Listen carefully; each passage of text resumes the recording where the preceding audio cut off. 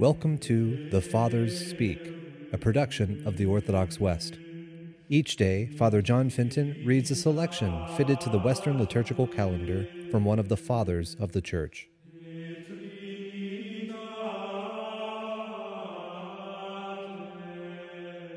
From a sermon by our Father among the Saints, Peter Chrysologus. The sower of the world sowed the good principles of things, and no evil proceeded from the author of the original sowing. The evil is an addition sowed by the enemy.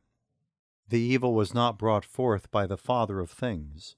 God saw that all he had made was very good, Scripture relates. Good and very good. For when God made the universe, he called it clean. And when the enemy was striving to undo it, he made it unclean. God placed man in paradise that he might have a life of delights. But that foe dragged man down into this life of toil and brought him to death. God implanted affection as something natural in the human flesh. But that foe, through his envy, changed that affection into parricide. Cain proves this, for he was the first to stain the earth with a brother's blood. He was the genuine originator of murder to get rid of a brother. That is how death, which springs from life, always splits human love and keeps it asunder. To take up all the cases would be tedious.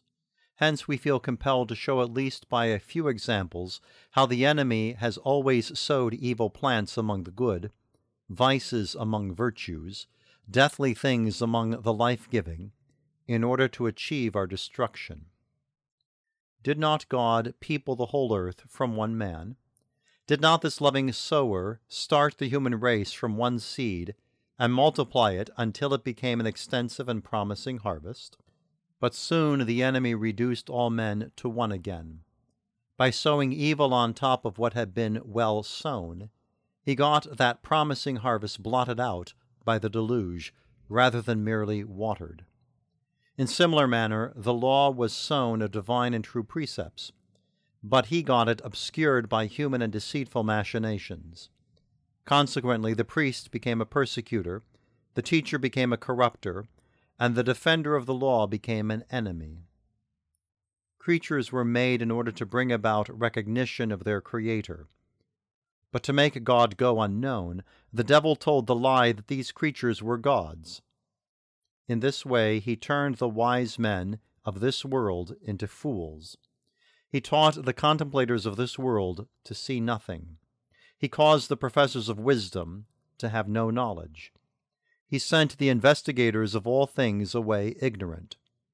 On top of the growing crop of the gospel sown with the seed from heaven, he sowed heretical tares. Thus the enemy caused a puzzling mixture, that he might make the sheaves of faith bundles for hell, that no wheat might get stored in the barns of heaven. Why should I say more? After he himself was changed from an angel into a devil, he hastened to use ingenuity, tricks, devices, and deceit to keep any creature from remaining secure in its own state.